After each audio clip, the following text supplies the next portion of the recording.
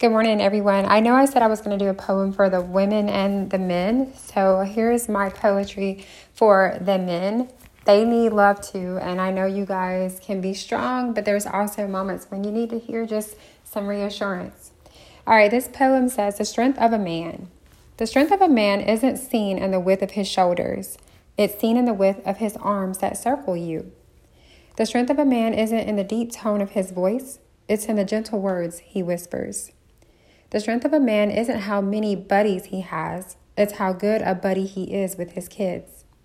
The strength of a man isn't in how respected he is at work. It's in how respected he is at home. The strength of a man isn't in how hard he hits. It's in how tender he touches. The strength of a man isn't in the hair on his chest. It's in his heart that lies within his chest.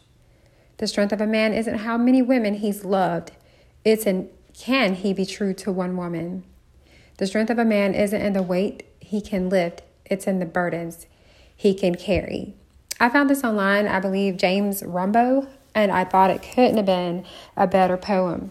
Guys, you rock. Keep going.